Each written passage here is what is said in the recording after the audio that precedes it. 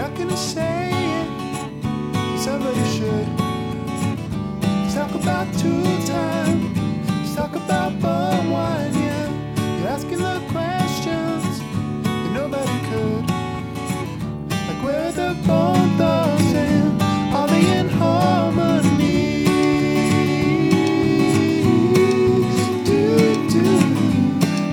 Helpful snowman. Well, hey everybody, welcome to another episode of this show. So we have some very exciting news. Last time I talked to you about, by the way, I'm sorry I missed last week.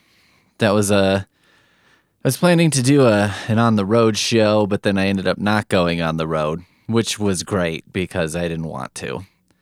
But, so on my normal recording day, I was like, I don't need to record because I'm going to do it later. And then it turned out I wasn't going to do it later. And so I just didn't do it at all.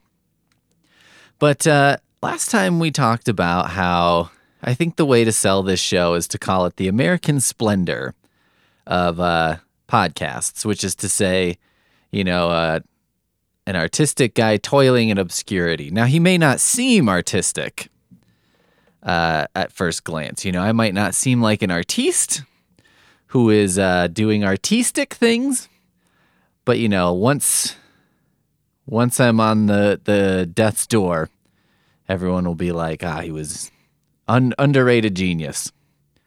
This is what I'm going to tell myself. I mean, in a way, this is how I make myself comfortable with not being at all famous now, because I'm like, well, if I got famous now, I would know the sort of peak of my fame. And then once that inevitably swung downward, I would be faced with like, well, that was the peak. But, having no fame before my death means, hey, after I'm dead, who knows? Who knows how high I can fly? After that, since then, I've decided to change gears. And so what's coming now is a pathetic attempt to crawl out of obscurity. There are a few different prongs to this.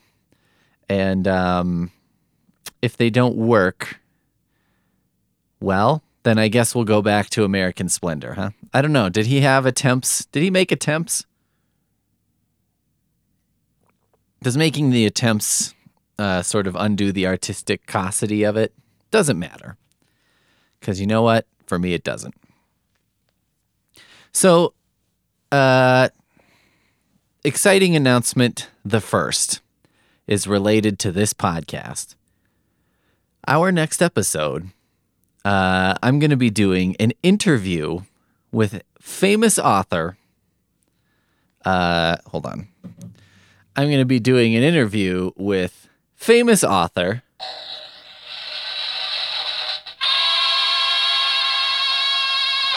Jeff Strand. Yes, Jeff Strand, a personal favorite of mine. I was reading his latest thing. Well, it's complicated, but one of his latest-ish things, which is a novelization of the movie Attack of the Killer Tomatoes. Now, listeners to this show know I just did my own flirtation with novelization, which is the Alan Dean Foster story. My own flirtation with novelization with last year's Potaween, Phantom of the Hip Opera. And I don't know how this happened, but basically Jeff Strand got involved with the movie Attack of the Killer Tomatoes, and a publisher was like, let's do a novelization of this 30-some years later. And it's fucking hilarious. And I love it. And I was telling Poonmaster Flex about it. If anyone happens to be listening to this for the first time, Poonmaster Flex is my girlfriend. That was her chosen nickname because she had to make an Xbox handle one time. And she was like, well, I don't want 14-year-old boys to call me names and stuff. So this will make them think I'm one of them. And I was like, yeah, you're not wrong. So Poonmaster Flex was like, have you ever thought about like emailing this guy? And I was like, what do you mean? And she's like, I don't know. You're always talking about his books and then how he's some self-published, some traditional published, and just seems like maybe someone you should talk to or something. And I was like, I wouldn't know what to say. And then I was like, Eureka. Because, I thought if only I had some outlet in which I could sort of create a convenient excuse. This is a little side tangent. I worked on a work project. Someone else started the project at my work, which was a podcast about like local history and stuff. And I mostly agreed to do it. This was a project probably this was like almost 10 years ago. And he knew that I did podcasting stuff and also that I was easy to work with and not a nonsense person. So he was like, we could do this together.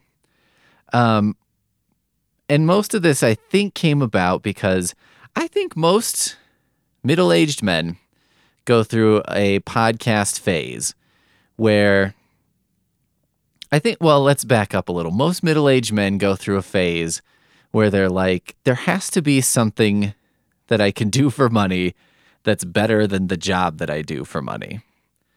And one of the options that comes up is podcasting. Now, this is where people split into two camps. And I would say it's guys who look at This American Life and decide, that doesn't seem so hard. And guys who look at Joe Rogan and say, that doesn't seem so hard. Now, I do want to specify and clarify, at this time, Joe Rogan's podcast was really not, I don't know. People didn't give a shit about it so much. It was mostly just another podcast where people got interviewed. Okay?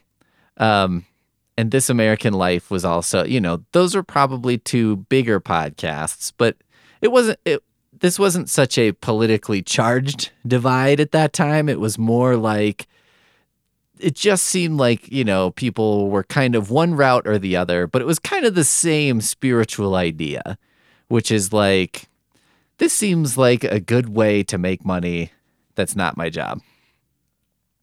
So I got involved doing this podcast, and part of why I got involved doing it was there's a university in town, and I've always wanted to get into the tunnels underneath the university because I'd heard many stories of these tunnels, and I did at one point see the entrance to the tunnels, but I've never actually been able to get into them. And I'm at a point in my life where I'm like, I would apply for a job there and maybe lose the job, risk the entire job just because I'd be like, well, if I was working there, I think I could get in the tunnels and then just be like, look, man, I saw this fucking door. I went down this hallway. I don't know where I am. Something. I could come up with something.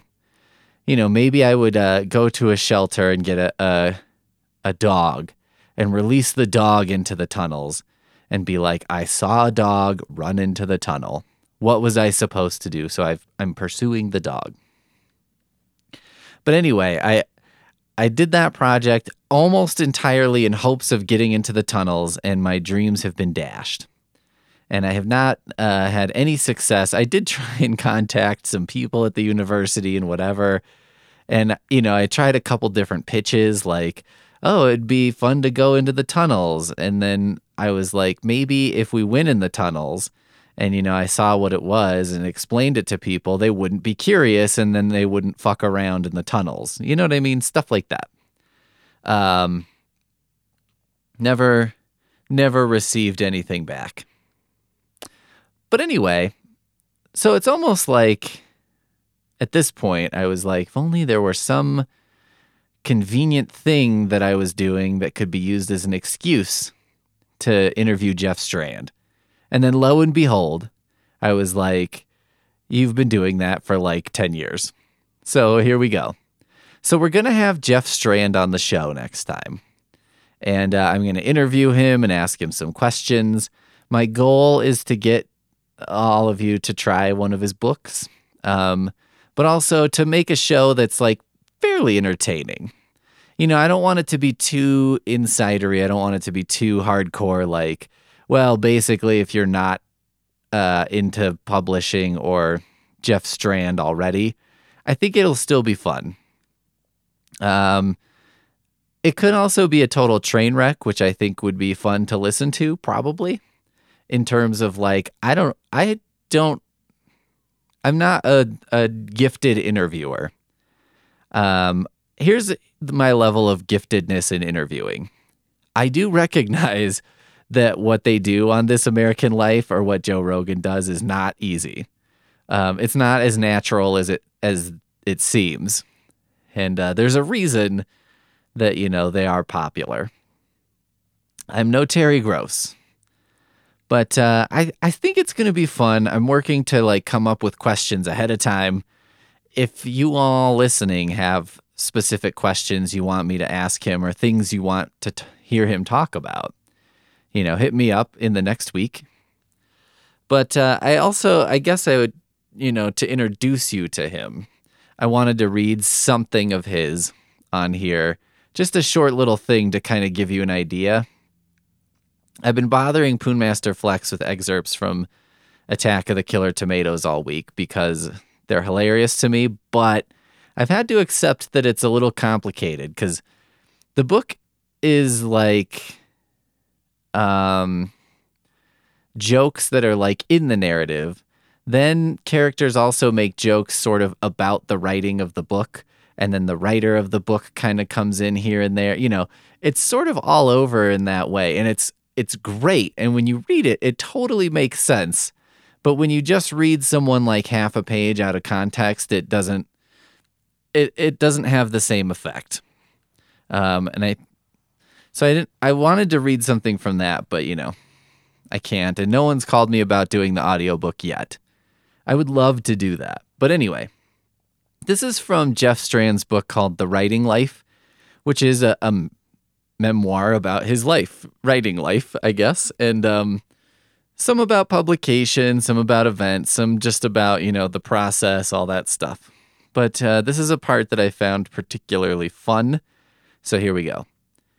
At one of my signings, a woman picked up one of my books, which she did not purchase, and asked how much the publisher was allowed to change. I explained that it was a back and forth process with the editor, that you worked as a team to make it the best book possible. They wouldn't get to do that for my book, she said. They wouldn't get to change a thing. It's just not that kind of book. She went on to describe how her book was filled with carefully crafted symbolism, but I kind of zoned out. Believe me, I absolutely love the freedom that comes with self-publishing. If I want the next paragraph of this book to be an unrelated anecdote about seeing a hippopotamus at the zoo, I can do it and nobody can stop me. This one time we were at the zoo and the hippo tank had a glass wall, and one of the hippos swam right up to us. It was right there, and all of the onlookers oohed and awed with delight. It was a magical moment, something the children present would think about with a smile on their face as they drifted off to sleep. And then, without warning, the clear water of the tank became significantly less clear as a thick, murky cloud emerged from the hippo's hindquarters. There was a gasp from the crowd as the hippopotamus took a great big aqua dump right before our eyes. Suddenly, the moment was much less magical, though perhaps more memorable. It's great that I have the freedom to include that entirely true story, but was it the right thing to do? At that same zoo on a different day, an employee was leading a llama to a different area, and she asked everybody to move out of the way as she passed through. But this little boy ran right up behind the llama, and it kicked him dead on square in the nuts. This llama couldn't see its target, but it got him with laser scope precision with a great big whap sound. "Oh man," he cried out as he ran back to his parents. "Oh man, oh man, oh man, oh man." A medic appeared so quickly that it was as if she'd been summoned from the void, but obviously nobody else was invited to look at the damage to this unfortunate little boy's genitals, and their status remains a mystery to this day. Obviously, this chapter would be better, or at least more focused, without those two detours. That is why, as authors, it's important to have somebody look at our work and say, "Hey, Jeff, it's kind of amusing that this kid is probably sterile, I suppose, but it's not really relevant to the overall message you're trying to convey in this chapter, and I strongly recommend that it be cut." My default setting when working with editors is, yes, you're right, because most of the time they are. So there you go. I feel like that's a nice summary of his style and that kind of thing, you know, and Attack of the Killer Tomatoes does that in places where, you know, he's like, for example, I could do this, and then he just does it. So I think this is going to be fun. I'm trying to also, I read through the FAQ on his website, which is part of how this all came about. Because like one of the first few questions is, will you be on my podcast? And he's like, yes, email me here. And I emailed him and he got back to me in like 5 minutes. But, you know, part of my email was I tried to be very honest and be like, listen, this is not like a top tier podcast by any stretch of the imagination. And I was like, I can send you, you know, stats and stuff if you'd like. But if you're asking for those stats, I'm going to just say you probably are going to just say no. So, you know, be prepared, I guess. But basically, I gave him a lot of chances to say no and to be like, yeah, you know, I don't know if this is a good use of my time. I even said like, you know, hey, if it comes down to it and my podcast is the one that makes you change your mind on your yes, I'll appear on your podcast policy, I will wear that with a certain amount of pride. You know, and that's all I could do. And I'll still love your books. But he's still coming.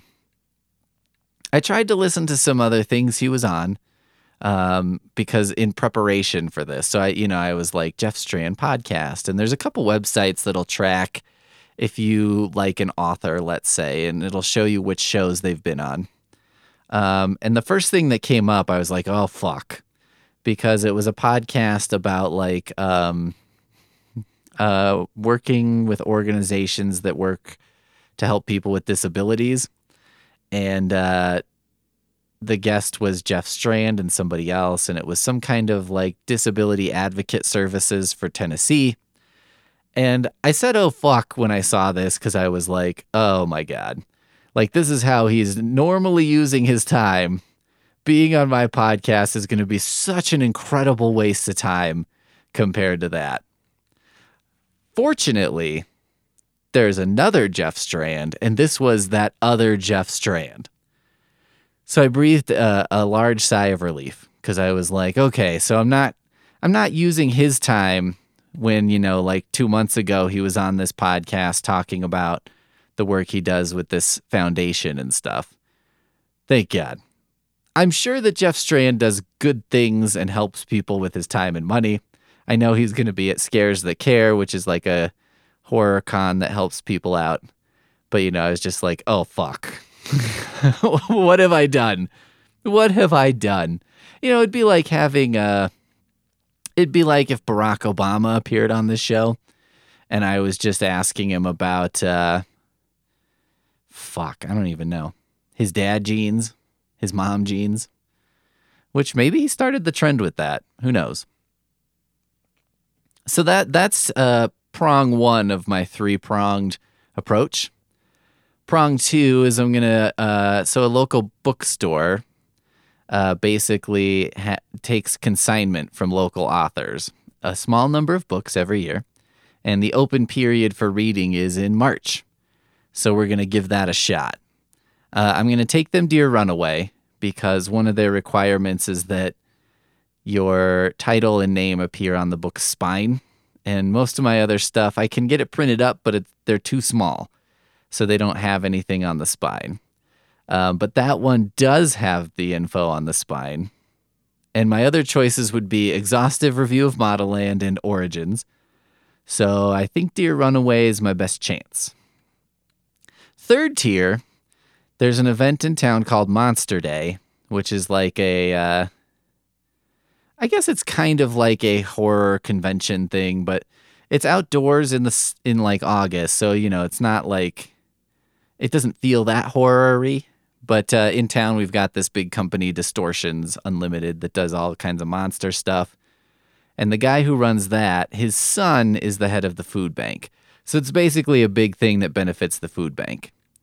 I think what I'm going to end up doing is getting a vendor booth there and selling my short horror books and stories at a very low price.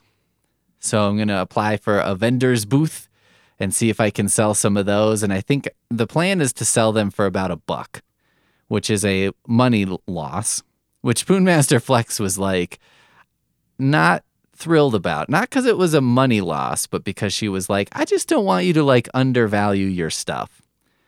But I kind of think my theory is like, if someone's walking by, the chances that they're just going to buy a book don't seem high.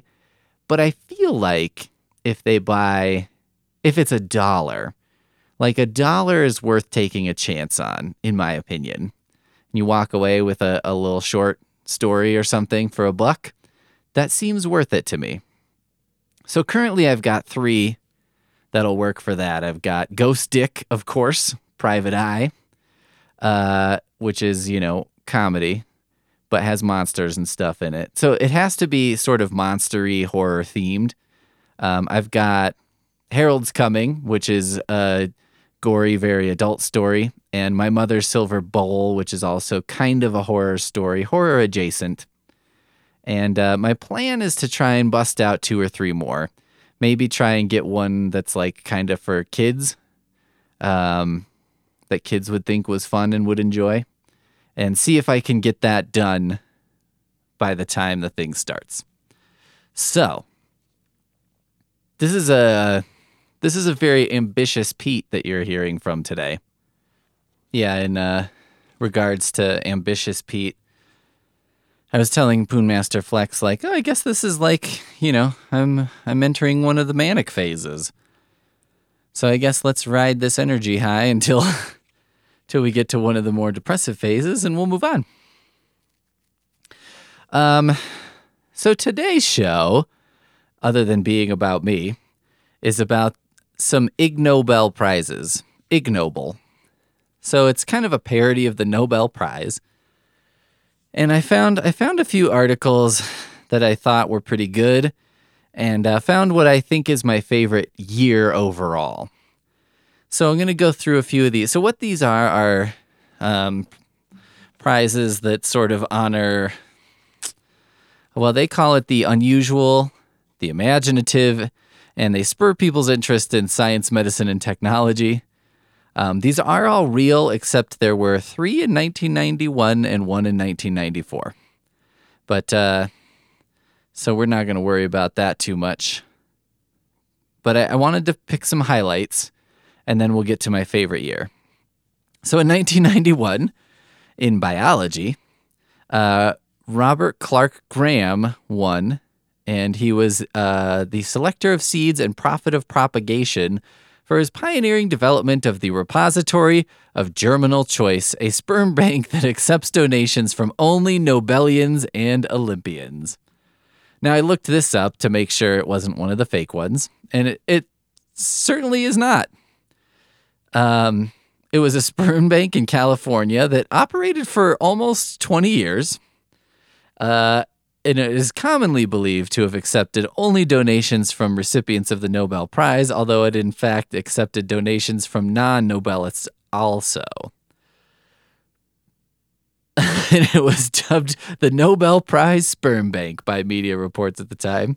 The only contributor who became known publicly was William Shockley, Nobel laureate in physics, which is hilarious because I was like, and you can see his little picture and stuff, and you're just like, oh, that's unfortunate.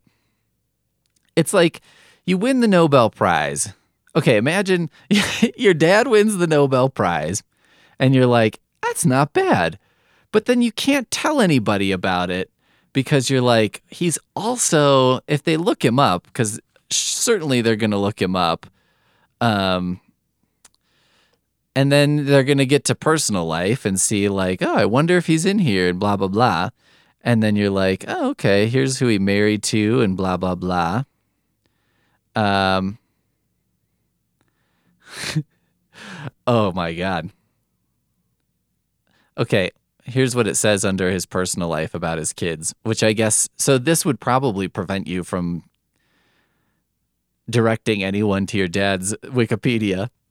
Although one of his sons earned a PhD at Stanford University and his daughter graduated from Radcliffe College, Shockley believed his children, quote, represent a very significant regression. My first wife, their mother, had not as high an academic achieving standard as I had. Oh my God. Then it talks about he was an accomplished rock climber, which is good. He was a popular speaker, lecturer, and amateur magician. Pretty good dad stuff here. He was known for his practical jokes, and he had a long-time hobby of raising ant colonies. Great. But then you get to the third paragraph. Shockley donated sperm to the Repository for Germinal Choice, a sperm bank founded by Robert Clark Graham in hopes of spreading humanity's best genes. Though Shockley was the only one to publicly acknowledge his involvement. However, Shockley's controversial views brought the Repository for Germinal Choice a degree of notoriety and may have discouraged the other Nobel Prize winners from donating sperm. According to PBS, Shockley was cruel towards his children and unhappy in his life. He reportedly tried playing Russian roulette as part of an attempted suicide. Good Lord. Okay. Well, and his children reportedly learned of his death by reading his obituary in the newspaper. This is so weird because it makes me wonder, so did this guy donate sperm to this thing because he was like, well, maybe other super smart people will get my super smart sperm and have super smart babies, unlike my first wife. But just wow. I mean, how fucking... Most people, I think most people... Even if they thought this privately, they thought, my first wife was not really up to my personal academic standards, probably wouldn't say anything for the specific reason that they're that'd be kind of a dick move because basically I'm saying my kids are dumb. But Robert Shockley was or William Shockley was fuck it, I don't care. She's dumb, they're dumb, everyone's dumb. And these kids are I got a PhD at Stanford. What do you want from me? I got to win a Nobel Prize. Good Lord. I guess this is the upside of having a dad who's a felon. Because you're on one hand, dad was an anesthesiologist. That's pretty high achieving. He had kids, he had families.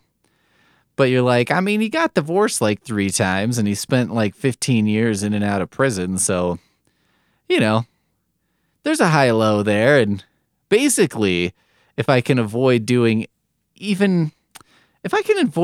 a significant amount of prison time, even if I did 90 days, I'd still be doing better than he did. So I don't know.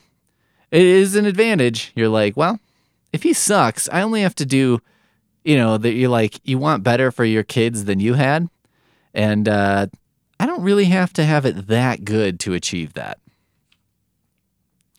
Let's move on to 1993, where we've got, the medicine category.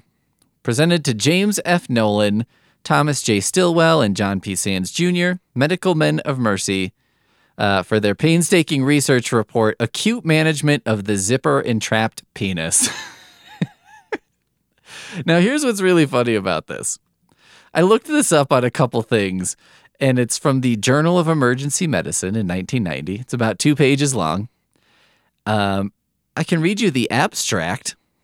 A zipper entrapped penis is a painful predicament that can be made worse by overzealous intervention. Described as a simple, basic approach to release that is the least traumatic to both patients and provider. And then that's it. So it's you can get it through an institution or purchase. Let's see if I wanted to purchase this PDF. $31.50. I'm imagining I'm trying to purchase this. My penis is trapped in my zipper. And I'm well... There's a highly academic text on emergency medicine about this exact situation. What luck! And then I go to look at it and I'm I cannot find this anywhere. And I'm do I want to pay $31? And, meanwhile, I'm trapped. I don't know what the thing is here. Maybe I should see if I can get this through the library. I'm going to see if I can do that tomorrow. I'm going to put that on my to-do list. And then if I can get it, I'm going to share this information. I know I'm probably not supposed to, but I feel like this is the kind of information that should be out in the world, not hidden behind these barriers. This is why people don't trust you, medical science. You've got this important info. It's really not like, I mean, come on.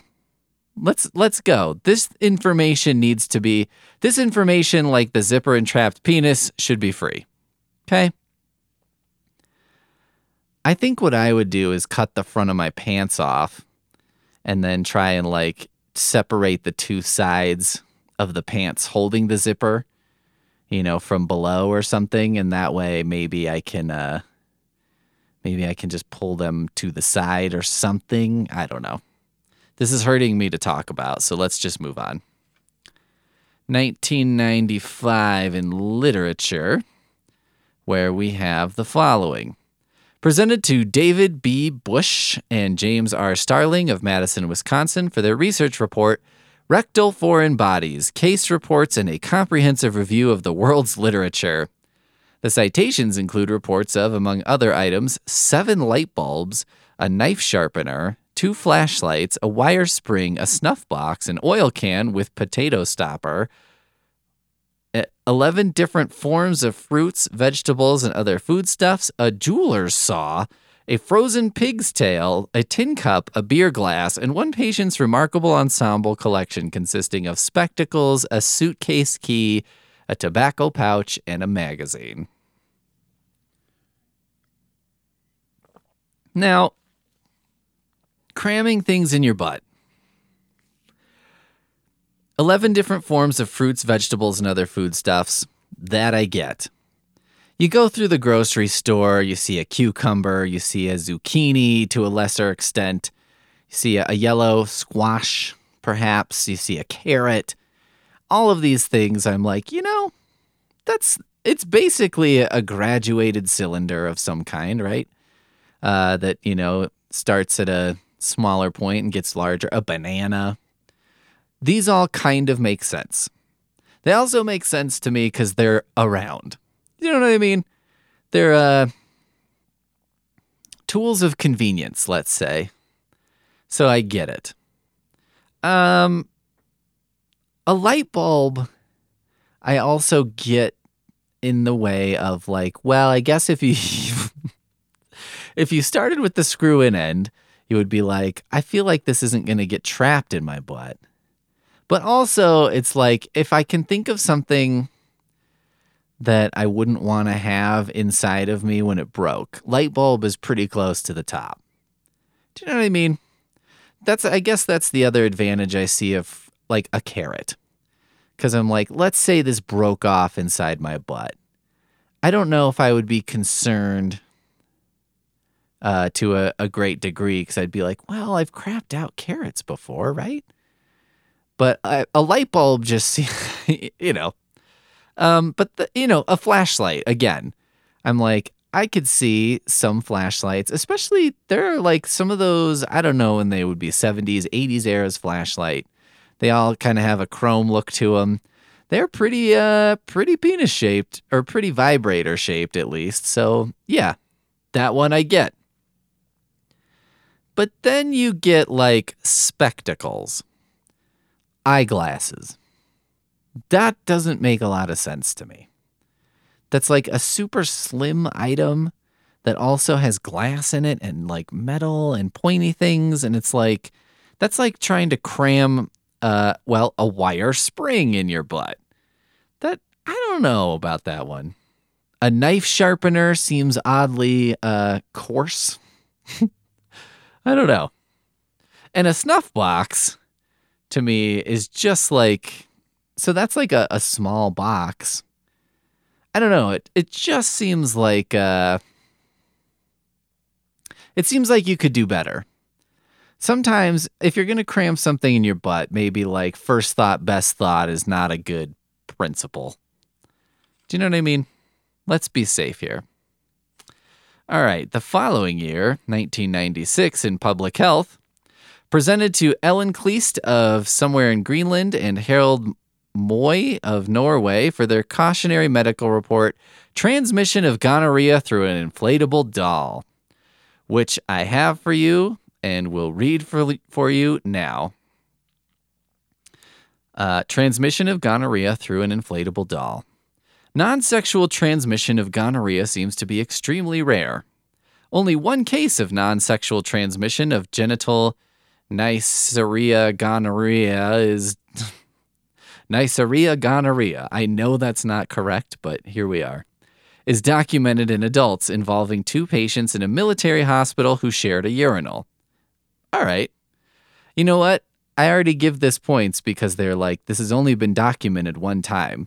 I thought it wasn't going to tell me, and then it did, and I was like, you know what? That makes sense. Gonorrhea has been showed to survive in infected secretions on towels and handkerchiefs for 20 and 24 hours, respectively. Cultures from toilet seats in public restrooms and venereal disease clinics have failed to yield gonorrhea. The skipper from a trawler who had been 3 months at sea sought advice for urethral discharge. His symptoms had lasted for 2 weeks. Now, here's one problem with this. If this was an episode of House, you can't title the episode Transmission of Gonorrhea Through an Inflatable Doll. You just have to cold open with the skipper from a trawler who had been 3 months at sea sought advice for urethral discharge. That is my critique of this, is start with that. His symptoms had lasted for 2 weeks. A urethral smear showed typical intracellular gram-negative diplococci, and a culture was positive for gonorrhea. There had been no woman on board the trawler. He denied homosexual contacts, and there was no doubt that the onset of the symptoms was more than 2 months after leaving the port. This is what we call a locked room mystery. A locked boat gonorrheal mystery. With some hesitation, he told the story. A few days before onset of his symptoms, he had roused the engineer in his cabin during the night because of engine trouble. After the engineer had left his cabin, the skipper found an inflatable doll with an artificial vagina in his bed, and he was tempted to have intercourse with the doll. His complaint started a few days after this episode. The engineer was examined and was found to have gonorrhea. He had observed a mild urethral discharge since they left port, but he had not been treated with antibiotics. He admitted to having ejaculated into the, quote, vagina of the doll just before the skipper called him without washing the doll afterwards. Now, hold on. He's like, he admitted to having sex with a sex doll in his own cabin before the skipper called him. The skipper, excuse me, that guy didn't do anything wrong. If you have gonorrhea and you give gonorrhea to your sex doll and you didn't wash it out, that's fine.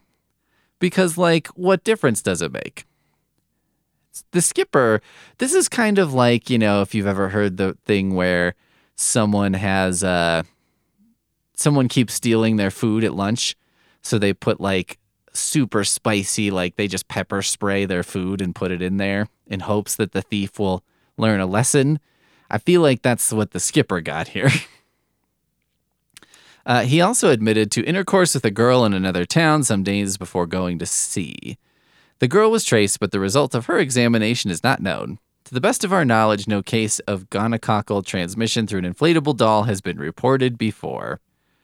So there you go. So it's possible. This is kind of like an urban legend meets science, which I'm into. All right, let's see. Let's go to 1999. We've got managed healthcare is a category. And presented to George Blonsky and Charlotte Blonsky of New York City and San Jose, California, for inventing an apparatus for facilitating the birth of a child by centrifugal force to aid women in giving birth. The woman is strapped into a circular table, and the table is then rotated at high speed. This was kind of a good runner-up year as well.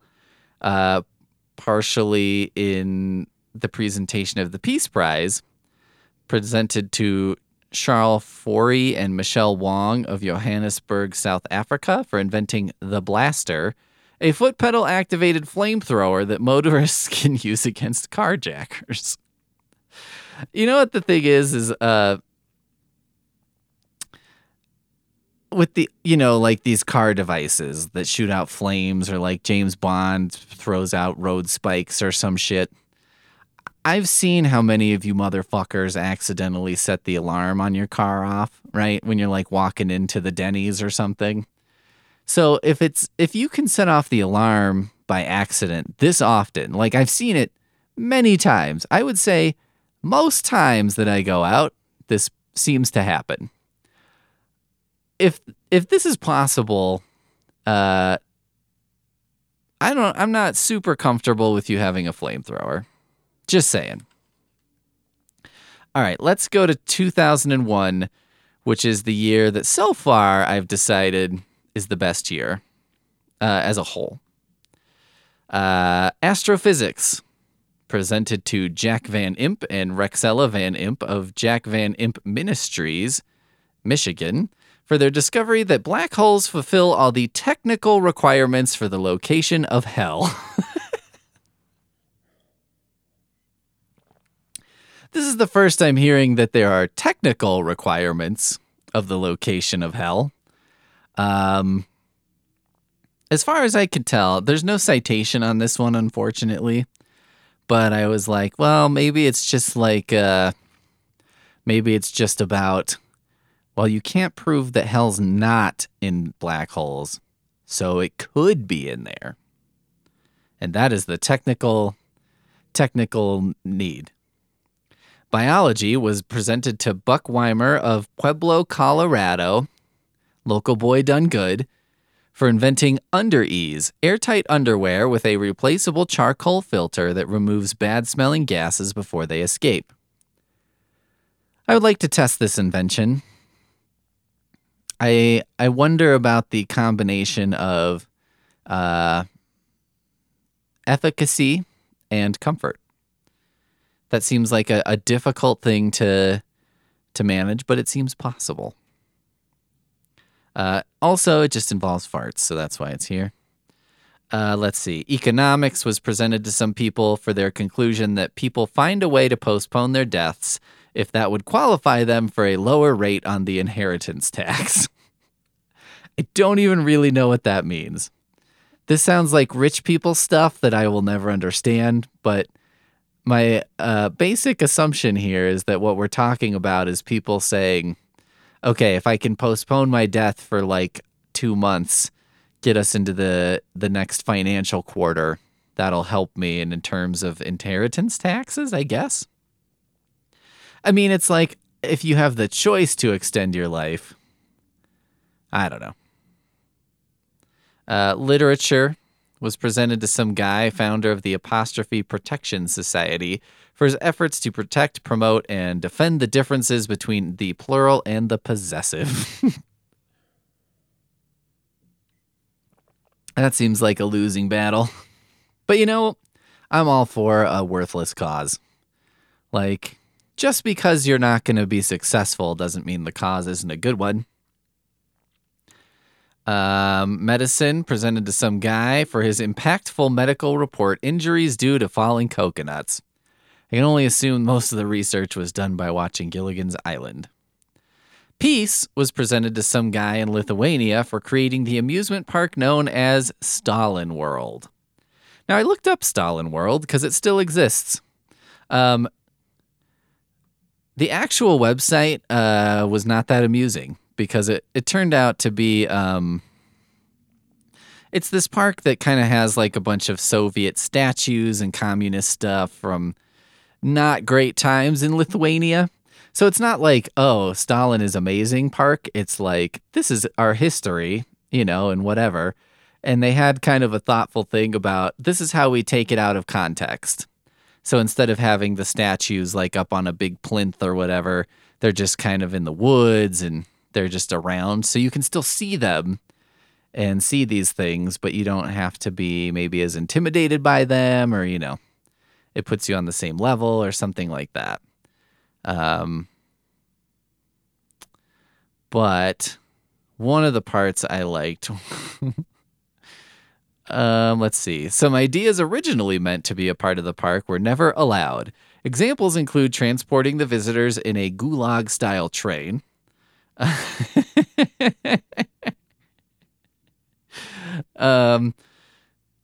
There also is kind of a problem because I guess the Lithuanian Copyright Protection Agency requires royalties be paid to 7 Lithuanian artists who created some of the statues. So you've got this guy who made this statue of like Joseph Stalin, and then they're like, well, technically we have to pay him money if we put this on display. And you're like, that's not ideal. But anyway, it was kind of funny because I looked at it and I was like, oh, this is a terrible idea. And then I looked at the park itself and stuff, and I was like, I mean, this is not a horrendous idea, I guess. I mean, I'm trying to imagine, I guess, in the United States having like a Confederate park, and it's all these Stonewall Jackson statues and stuff that people are like, what are we going to do with this fucking thing? It's like, I got to imagine being the mayor of a city and everyone just throws it in the river or something. I think I would be sort of relieved because I'd be like, well, I mean, if we took it down, we'd have to like warehouse it somewhere or something. Like I can't just throw it in the river as the mayor. But if I just woke up tomorrow and it had been thrown in the river last night, I kind of just dust my hands off and walk away, right? Physics. Some guy, for his partial explanation of the shower curtain effect, a shower curtain tends to billow inwards while a shower is being taken.